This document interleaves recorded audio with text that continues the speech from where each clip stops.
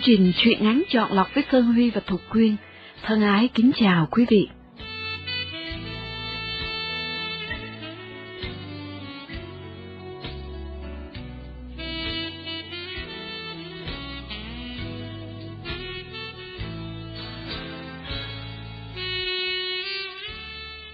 Trong chương trình hôm nay, chúng tôi mời quý vị thưởng thức truyện ngắn Đường vòng 30 năm của Hoàng Du Thuỵ.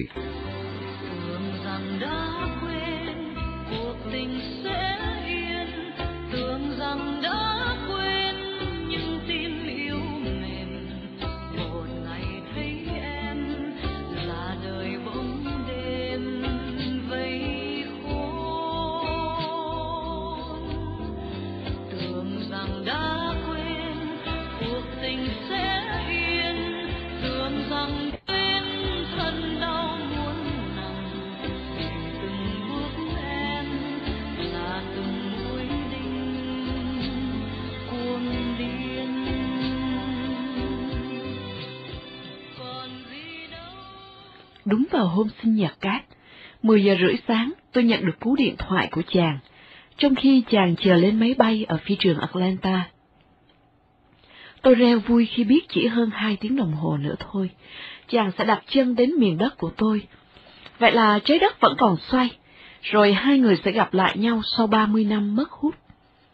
Sinh nhật của Cát mà tôi lại là người nhận được quà, và món quà đó quá to tát đối với sự mơ ước của tôi. Vừa nhận ra giọng nói của chàng, tôi vui vẻ nói: "Chúc mừng sinh nhật anh." Cát im lặng 10 giây, dường như xúc động vì 30 năm mà tôi vẫn nhớ đến sinh nhật của chàng. Người đàn ông 55 tuổi, bỗng như trẻ thơ qua giọng reo vui, bẩn cợt. Mà tặng anh món gì đấy? Tôi chướm môi hôn chàng qua đường dây điện thoại, và tình tứ trả lời: "Đó, em vừa tặng anh món quà sinh nhật rồi đó." Chàng lại trao người đi vì cảm động. Tôi tiếp tục líu lo: "Anh nè, mấy giờ anh đến Montreal? Em sẽ ra đón anh nha. Mà anh có đem theo chị không vậy? Cho em ra đón đi, anh nha. Em trốn trong một góc phi trường nhìn anh. Chị không có biết đâu, anh cứ yên tâm. Bất cứ giờ nào anh đến em cũng có thể chạy ra. Ngay bây giờ cũng được nữa." Quý vị thính giả đang theo dõi chương trình phát thanh của đài VOVN, phát thanh trên làn sóng 1110 AM Houston. Cát lững lờ: Mà máy bay thì khoảng 2 giờ sẽ hạ cánh, em bận đi làm chắc là không kịp đâu. Anh cũng không biết là ai sẽ ra đón mình. Có thể là anh Khang, mà cũng có thể là anh Trị. Chuyến này thì anh đi một mình, ở nhà anh nào cũng được. Em đừng có lo, thế nào anh cũng gọi điện thoại cho em mà. Câu trả lời lung tung của Cát bỗng gây cho tôi một niềm vui kỳ lạ. Và tôi hiểu tại sao tôi vui. Không có vợ Cát đi theo, Cát sẽ là của tôi trong những ngày chàng ở lại Montreal. Không có vợ Cát đi theo, nếu tôi ra đón Cát hôm nay, tôi sẽ được nhìn lại Cát của ngày nào. 30 năm, sao tôi vẫn si tình? 30 năm, sao tôi vẫn thích lặng lẽ đứng nhìn Cát từ một góc nào đó của cuộc đời?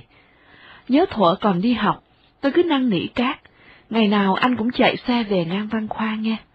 Em đứng trên giảng đường nhìn anh, chỉ cần thấy bóng dáng anh và chiếc Lambretta màu xám là em vui rồi.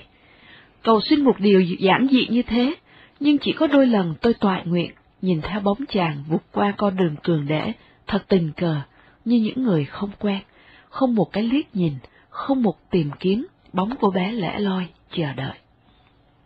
Tuần nào cũng có vài hôm tôi lặng lẽ đứng trước nhà thờ Phước An, chờ Cát, có dịp đi ra, là nhìn theo cho đến khi chiếc xe của anh mất hút. Nếu không đứng phía bên trường Phước An, thì tôi cũng đứng phía bên lề nhà anh, nép mình trong một góc kín đáo, để cho dù anh có đi ngang cũng không nhận biết được là tôi đang đứng đó. Tháng cuối cùng của Cát chuẩn bị đi tu nghiệp, tôi như điên, như dại. Cát hứa thế nào rồi cũng gặp lại tôi một lần trước khi chàng ra đi. Dịp Giáng sinh đến, chàng nói sẽ cùng tôi đi lễ nửa đêm. Buổi chiều tôi mặc chiếc áo dài lụa xanh biếc, chàng trên vai chiếc khăn cùng màu. Tôi nghĩ tôi sẽ làm cho nhiều cô gái ghen hờn khi thấy tôi sánh đôi với Cát giữa phố đêm. Tôi nghĩ bao nhiêu mái đầu sẽ ngoáy lại nhìn khi chúng tôi bước qua và thì thầm với nhau: "Trời, cặp đó sao mà đẹp đôi." Bao nhiêu ý tưởng hoa gấm cứ làm tôi mỉm cười suốt buổi chiều. Nhưng tôi không thể cười được nữa, khi đồng hồ trên tường chỉ 10 giờ đêm, mà bóng cát vẫn bặt tăm. Má không bao giờ cho tôi ra khỏi nhà muộn như thế, cho dù cát có đến, tôi cũng không còn cơ hội để đi chơi với chàng. Tôi lặng lẽ đi thay đồ rồi chui vào giường nằm khóc. Hôm sau, tôi điện thoại cho Cát, thì chàng bảo đêm qua anh đón lễ ở Vũng Tàu. Tôi uất ức buông điện thoại khóc thêm một lần nữa. Tôi dặn lòng, phen này nhất định phải quên Cát mà thôi. Nhưng tôi không quên được mà lại nhớ Cát nhiều hơn. Tôi muốn kéo dài khoảng thời gian tôi còn ở lại với Cát. Ngày nào tôi cũng tìm đến nhà Cát, đứng phía ngoài, nhìn vào như tên trộm. Lần cuối cùng, tôi đến đúng vào hôm cả nhà làm tiệc tiễn anh. Tôi như người khách không được mời, đứng bên ngoài, nhìn hôn lễ của người yêu. Giữa ánh đèn vàng và ly rượu đêm, Cát vui, mọi người cũng vui. Chỉ có mình tôi cay đắng đứng trong bóng đêm, cố tìm xem Cát có nhớ gì đến tôi trong những phút vui này hay không. Không, Cát không nhớ gì đến tôi, Cát vui thật sự, và mọi người nghiêng ngã say. Cái miệng Cát vẫn cười phân nữa làm trao trọng trái tim của tôi. Nhìn Cát, tôi hiểu tôi mất Cát rồi.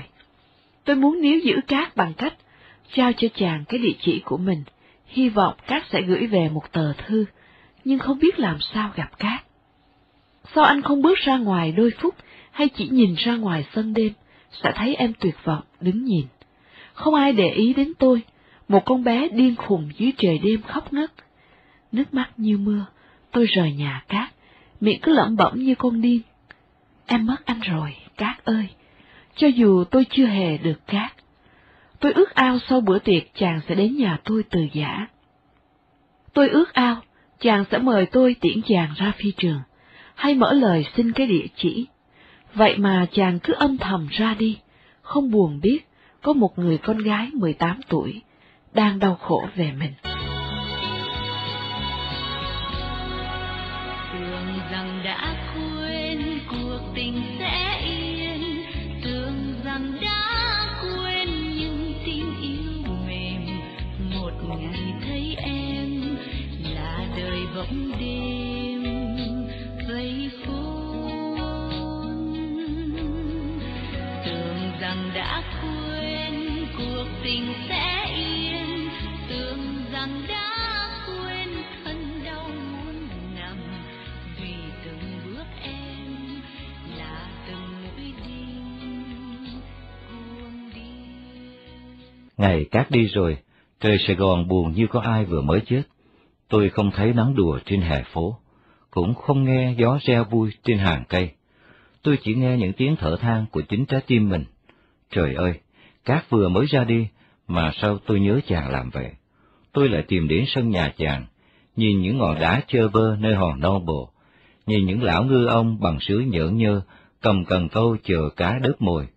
Nơi đầu sợi cước, miếng mồi cứ còn mãi, không con cá nào để ngậm mồi câu. Tôi thấy mình như miếng mồi trơ trẽn.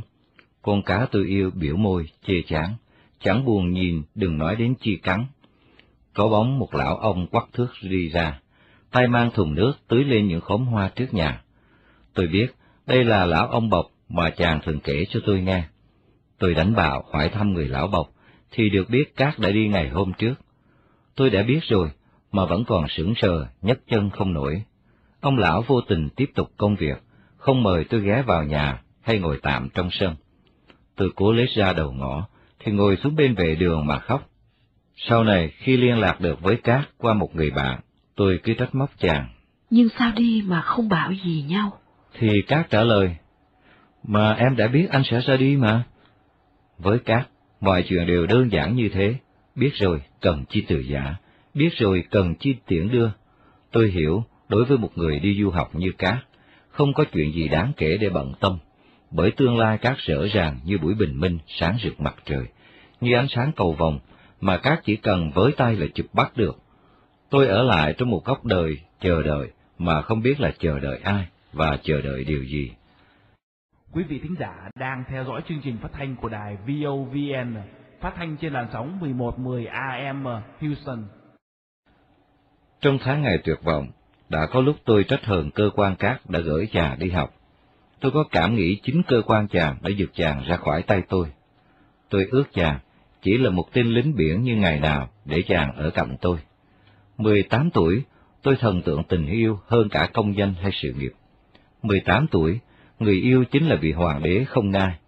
Rồi gần 30 năm sau, trong một chuyến đi nghỉ hè băng ngang qua Georgia, tôi lại thêm một lần làm kẻ lén nhìn. 12 giờ đêm, dừng chân nơi nhà hàng vãng lai của tỉnh bang, tôi dỡ bản đồ tìm con đường nhà cát.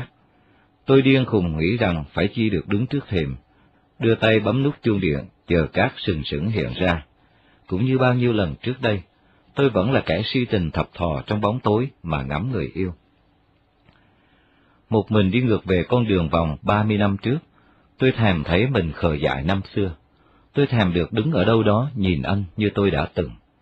Tôi nghe như có ngọn lửa nào đó nung nóng trái tim mình. 10 năm trước, khi anh bay sang đây dự đám táng bà cụ, tôi hay tim muộn nên không thể thu xếp gặp anh. Hơn nữa, Susan, vợ anh là người con dâu chính thức, mới có quyền góp mặt trong đám tang đó. Còn tôi, không là gì của người chết và của người sống, lấy tư cách gì mà đến dự đám tang. Lần này là dịp duy nhất để tôi gặp lại Cát, có thể là lần sau cuối rồi vĩnh viễn lìa xa. Ở lứa tuổi của Cát và tôi, ai chắc được ngày mai mình còn sống, hoặc sống lành mạnh như ngày hôm nay. Nhiều người qua một giấc ngủ đêm, sáng ra không còn mở mắt. Nhiều người buổi tối đi ngủ còn vui vẻ chuyện trò, sáng ra thì đã câm lời tịnh khẩu. Tôi quyết định rời văn phòng lấy xe, chạy ra phi trường. Khoảng 2 giờ nữa máy bay Cát mới đến. Trừ nửa tiếng đồng hồ lái xe, tôi có hơn 1 tiếng đồng hồ chờ Cát. 30 năm xa, nhưng tôi biết tôi sẽ nhận ra Cát, nhờ những tấm hình anh thường xuyên gửi cho tôi.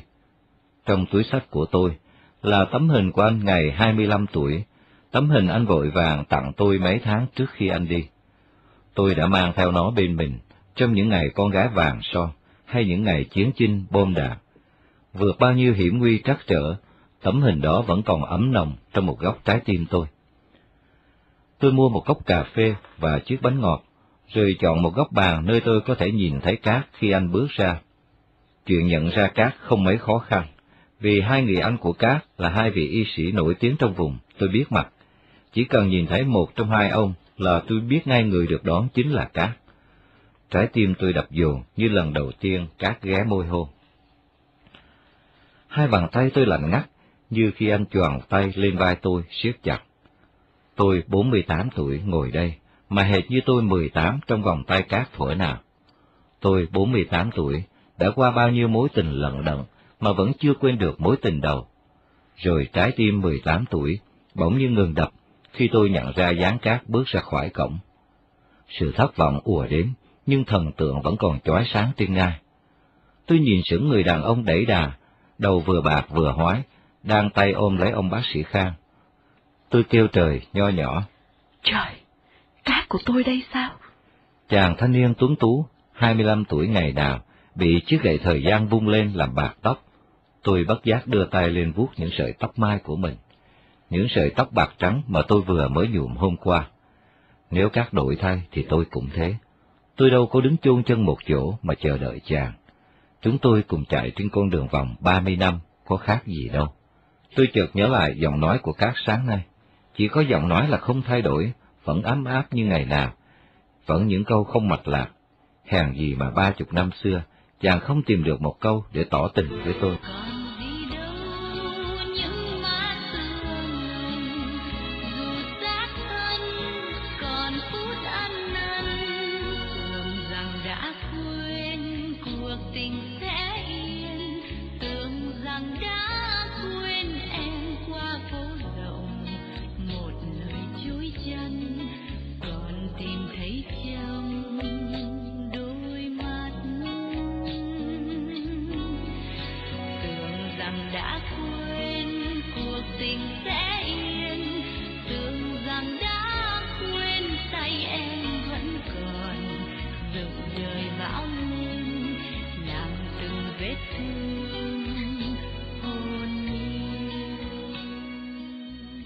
Sau khi nhận hành lý, hai anh em Cát vội vàng đi về phía cổng chính. Khi hai người bước qua chỗ tôi ngồi, Tôi cắn chặt môi để dằn một tiếng kêu. Thình lình Cát quay lại. Tôi ngỡ chàng đã thấy tôi, nhưng không. Cát quay lại để nhặt chiếc xách tay vừa rơi xuống từ chiếc xe chở hành lý. Cát vẫn vô tình và vô tâm như 30 năm trước. Tôi rời chỗ ngồi, bước theo xem Cát đi về phía nào. Tôi hy vọng Cát sẽ đứng lại một mình ở ngoài hiên, chờ anh Khang đi lấy xe, nhưng hai người đẩy chiếc xe đi thẳng ra bãi đậu. Tôi bật khóc như đêm nào đứng phía bên ngoài dạ tiệc. Phải mất 30 năm Cát mới biết giữ lời hứa. Chàng gọi tôi sau bữa cơm tối, đúng lúc tôi cũng bồn chồn, muốn điện thoại cho chàng. Cát mời tôi, chiều mai đến dự tiệc cưới đứa cháu với chàng. Tôi ngập ngừng. Anh Cát nè, em thấy không tiện đâu, tại vì em đâu có quen ai ở tiệc cưới, vô đó người ta tưởng em đi đánh ghen nữa thì phiền lắm. Cát trấn an tôi. Thôi, đi với anh nha bé, đi đám cưới mà cứ lẻ đôi, mà anh thì chẳng tìm đâu ra một người cho đủ cặp. Tiệc cưới thì đông lắm, nhà trai sẽ tưởng em là quen bên nhà gái, còn nhà gái thì tưởng em lại thuộc về bên nhà trai, không ai biết em là khách của anh đâu. Cái tiếng bé của Cát làm tôi siêu lòng. Cái tiếng bé lôi con bé 18 tuổi hay dỗi hờn, làm nũng trở về. Bây giờ Cát đang lẻ đôi, sao tôi không giúp Cát làm thành một cặp trình diễn trước mọi người, để tránh được điều dị đoan cho tân lang và tân gia nhân trong ngày cưới. Đã lỡ buổi lễ nửa đêm với Cát 30 năm xưa, giờ sao tôi không tìm lại cái lễ nửa đêm khác cho riêng hai người. Tôi dặn Cát. Anh nè, đứng chờ em ở ngoài cổng nhà hàng nghe. Em mặc áo dài màu tím. Anh mà thấy bà nào phục vịt nhất á, là em đó. Cát cười giọng pha lê vỡ. Em phục vịt cỡ nào thì cũng không bằng anh đâu. Tôi lại thêm vào. Trời ơi, không những già mà còn hói nữa đó. Cát ngạc nhiên. Ủa, sao em biết? Mấy tấm hình mà anh gửi em, có cái tấm nào mà anh chụp rõ cái đầu hói anh đâu? Tôi đắc thắng. Vậy mà em biết anh hói mới là hay chứ. Em thấy anh trưa nay ở phi trường đó. Cát kêu lên. Trời ơi, vậy là em ra đón anh hả? Trời ơi, tội nghiệp em tôi, sao em không gọi anh một tiếng? Tôi chơi vơi trong mấy tiếng tội nghiệp em tôi của Cát. Tôi chìm trong giọng nói ấm và tiếng cười vang vang của Cát. 30 năm, chỉ có giọng nói và tiếng cười đó là không đổi. Có lẽ nhờ vậy mà Cát còn ở vững trên ngai vàng của lòng tôi. Tôi chuẩn bị đi dự đám cưới với Cát, mà trong lòng cứ áy náy như người phạm tội. Tôi biết, không phải vì tôi là người lạ, giả danh bà con cô dâu, chú rể. Trong tiềm thức, tôi biết tôi đã chiếm chỗ ngồi của vợ Cát trong bàn tiệc. Nhiều lần, tôi có ý định không đi, nhưng rồi ý muốn gặp lại Cát thúc giục tôi phải đi, bằng bất cứ giá nào, tôi cũng phải gặp lại Cát. Nhà hàng chật cứng, quan khách lại có cả nhân viên an ninh bảo vệ. Nhẩm đến 40 thồi, tôi đoán khách mời cũng phải 400. Một đám cưới linh đình, đi đám cưới tôi có tật hay nghĩ bậy. Tốn kém cho lắm, không biết ở với nhau được bao lâu. Thời buổi thiên hạ bỏ nhau như thay áo làm tôi mất tin tưởng vào đám cưới. Nếu chỉ là cái hình thức, thì tại sao phải chịu tốn kém đãi người khác ăn? Số tiền đóng cho nhà hàng, để hai vợ chồng đi hưởng tuần trăng mật còn có lý hơn. Chương trình dạ tiệc không có karaoke, mà lại có dạ vũ. Đúng là đám cưới tân thời. Sau khi tay bắt mặt mừng, Cát dẫn tôi đến một bàn trong góc, để khỏi bị ai chú ý. Tôi nói nhỏ với Cát. Anh nè, chừng nào đến chương trình dạ vũ, mình rút lui nha. Em dẫn anh đi chỗ này, còn hay hơn dạ vũ nhiều. Quý thính giả đang theo dõi chương trình phát thanh của đài VOVN, phát thanh trên làn sóng 1110 AM. Cát dễ dãi. Em muốn bắt cóc đưa anh đi đâu cũng được, anh sẽ thuộc về em hết đêm một đêm nay. Tôi ngồi cạnh Cát không uống rượu mà say mềm. Má môi tôi nóng bừng như vừa nít hết mấy chai rượu mạnh. Tôi biết tôi đang say tình, mối tình 30 năm vẫn còn nồng men đắng. Nếu phải bước ra ngoài kia với Cát, không biết tôi có còn bước vững trên đôi chân. Tôi tưởng mình sẵn sàng ngã vào lòng Cát, một cái ngã êm đềm mà đau đớn đến suốt đời. Khi cô dâu chú rể bước đến bàn bên cạnh cảm ơn, Cát kéo tôi đứng lên. Thôi mình đi đi em. Tôi máy móc đứng lên, không biết Cát kéo tôi đi vì sợ đứa cháu biết là người ngồi cạnh chú đêm nay không phải là cô Susan, hay vì Cát muốn có được những giây phút riêng tư với tôi. Ngồi vào xe tôi rồi, Cát mới thú thật. Anh chỉ sợ thằng Khoa nó biết em là khách lậu. Anh không sợ Susan biết, nhưng không muốn cháu nó nghĩ sai lệch về mình trong cái ngày cưới của nó em. Tôi cười thông cảm với Cát. Đâu có gì đâu anh. Nhưng mà nè, bây giờ em chở anh đi xưng tội nha. Sẵn đó anh viếng mộ bà cụ luôn. Giữa trời đêm thứ Bảy, chỉ có mình tôi và Cát đứng trên ngọn núi chênh vênh. Lần trong đêm tìm thăm mộ mẹ xong, Cát kêu tôi trở lại khu nhà thờ Saint Joseph. Không khí u linh của nhà thờ làm người tôi nổi gai. Tôi không dám đặt chân vào vùng đất thiêng liêng của Chúa, chỉ quanh quẩn bên ngoài. Đứng trên đất Chúa nhưng tôi biết Chúa sẽ không bao giờ chứng giám cho tôi. Cho mối tình tội lỗi này, tôi sẽ chịu tội với Chúa sau.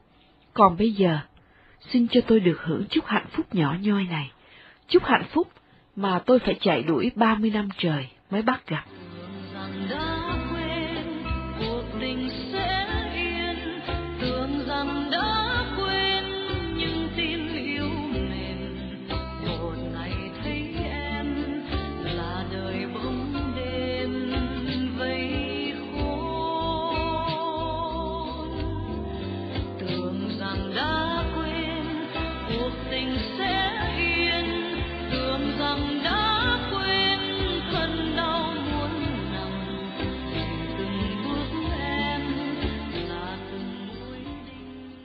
Hạnh phúc làm tôi ít lời, hạnh phúc làm tôi hiền thục như bà xơi dòng kín. Tôi ngồi trên bậc cấp, thềm đá lạnh mà êm như lót thảm. Tôi ngồi cạnh Cát, đêm không trăng mà như rực sáng triệu ánh đèn. Cát nói với tôi về hạnh phúc và bất an của chàng. Cát vẽ cho tôi thấy hình ảnh Susan tội nghiệp với chứng bệnh nan y và những bộ phận căn bản trên người đã bị cắt đi.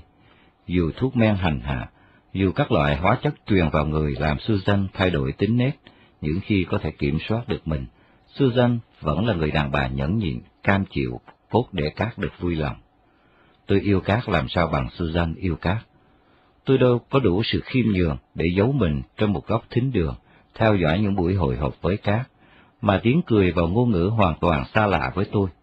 Chỉ có Susan mới có thể im lặng ngồi nghe những người khác nói, nhìn người khác cười trong cái không khí ồn ào của những buổi họp mặt cựu quân nhân hải quân hay cựu học sinh La Salle Tabe với Cát. Trong hoàn cảnh nào, Susan cũng muốn là người ở cạnh Cát. Chỉ khác lần này, cơn đau thấp khớp đầu thu trở nặng, nàng phải để Cát đi dự đám cưới đứa cháu một mình. Tôi bùi ngùi nghe Cát giải thích, vì sao mãi đến bây giờ chàng mới yêu tôi, vì sao chàng bơi ngược trở lại cái ao nhà mà ngày xưa chàng chối bỏ. Tôi chỉ cần được chàng yêu, không buồn tự ái bởi vì mình là thứ cơm nguội cho Cát đỡ lòng. Vì cái tự ái hảo đó, tôi chỉ có khi tôi 18 tuổi. Bây giờ tôi chỉ cần được Cát yêu, không cần biết vì sao, không kể bao lâu, 1 giờ cũng được. Nhưng mà sao hạnh phúc quá cay đắng? Tôi đang cắn miếng hạnh phúc từ trái táo thơm của người đàn bà bệnh hoạn tên Susan, người được luật pháp và họ hàng nhìn nhận là vợ chàng. Tôi đang cướp của bà từng giờ vui sướng. Tôi đang ôm ấp cái nguồn sống của bà mà không một lời xin phép. Tôi chỉ cần được yêu, mà bỏ quên cái giá trị đạo đức làm người. Tại sao ngày xưa âm thầm yêu Cát, đổ hết nước mắt vì Cát mà tôi vui làm vậy? Có lẽ bởi ngày xưa tôi là kẻ lén nhìn, nên tôi vui nhờ tâm hồn tôi thanh thản. Giờ đây có Cát bên cạnh, mà tâm tôi quá đổi nặng nề bởi tôi là kẻ ăn cắp. Cái cảm giác đầu tiên được Cát hôn trở về trong tôi rạo rực. Tôi nghĩ đến người đàn bà đã không thể cùng chàng tròn đủ chuyện gối chăn. Tôi nghĩ bâng quơ, tại sao mình không thể bù đắp cho chàng? Cái ý nghĩ tầm thường đó làm tôi hổ thẹn với chính mình. Tôi tiếc tôi không giữ được mối tình trong sáng xa xưa. Tôi thấy tôi là kẻ đang đu mình trên sợi dây đạo đức mong manh. Chỉ một chút hơ hỏng thôi là tôi sẽ ngã xuống vùi mình trong địa ngục. Tôi áp bàn tay Cát lên gương mặt tôi đầy nước mắt và nói: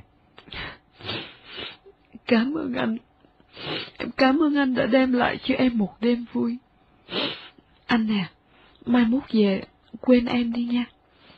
Tội nghiệp chị Susan, sống trong một xác thân bệnh tật. Bây giờ chỉ có một mình anh là người thầy thuốc có thể chữa lành cho chị ấy. Như thế này, em thật là có lỗi. Cát an ủi tôi: Không, anh đến với em vì anh cần người tâm sự. Em không cướp được gì hết của Susan, tại sao là em phải lên án chính mình? Anh cũng hiểu là sau đêm nay thì mình chỉ còn gặp nhau trên email hay điện thoại. Một đêm nay đủ cho một đời rồi, anh không dám nghĩ gì hơn. Tôi thương Cát xót xa, hai người yêu nhau trong đau khổ mà vẫn không hết yêu nhau. Con đường 30 năm đã đến điểm tận cùng. Hai tâm hồn đã gặp nhau một nơi giao điểm rồi phải tách ra. Tôi ngậm ngùi nói với Cát. Anh à, bây giờ mình về được rồi. Sáng mai đó, anh nhớ đi bộ ra ngoài để em nhìn anh lần cuối trước khi anh lên máy bay nha. Em chỉ nhìn thôi, em không có gọi anh đâu. Như ngày xưa vậy đó mà, nhưng mà anh nhớ giữ mình và làm cho chị Susan vui. Em hứa em email cho anh thường xuyên, anh cũng vậy nha.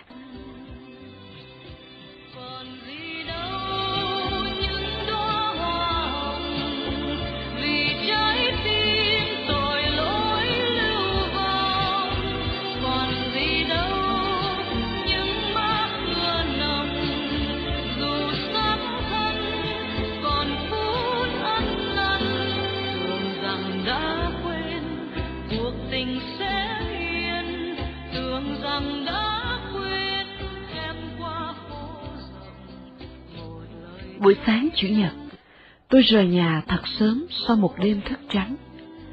6 giờ sáng tôi đậu xe trên đường Langelier, ngồi đó chờ Cát ra đi. 30 năm trước, Cát không biết tôi chờ, nhưng sáng hôm nay tôi biết Cát sẽ để tâm tìm kiếm bóng tôi, vì Cát biết tôi đang lặng lẽ chờ.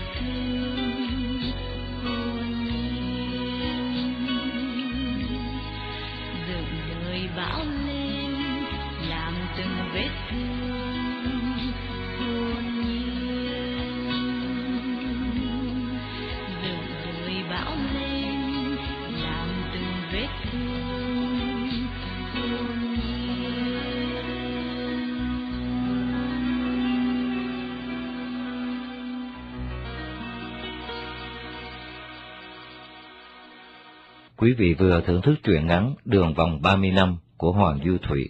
Chương trình đến đây cũng đã kết thúc. Thục Quyên và Sơn Huy xin thân ái kính chào và hẹn gặp lại quý vị trong chương trình kỳ tới.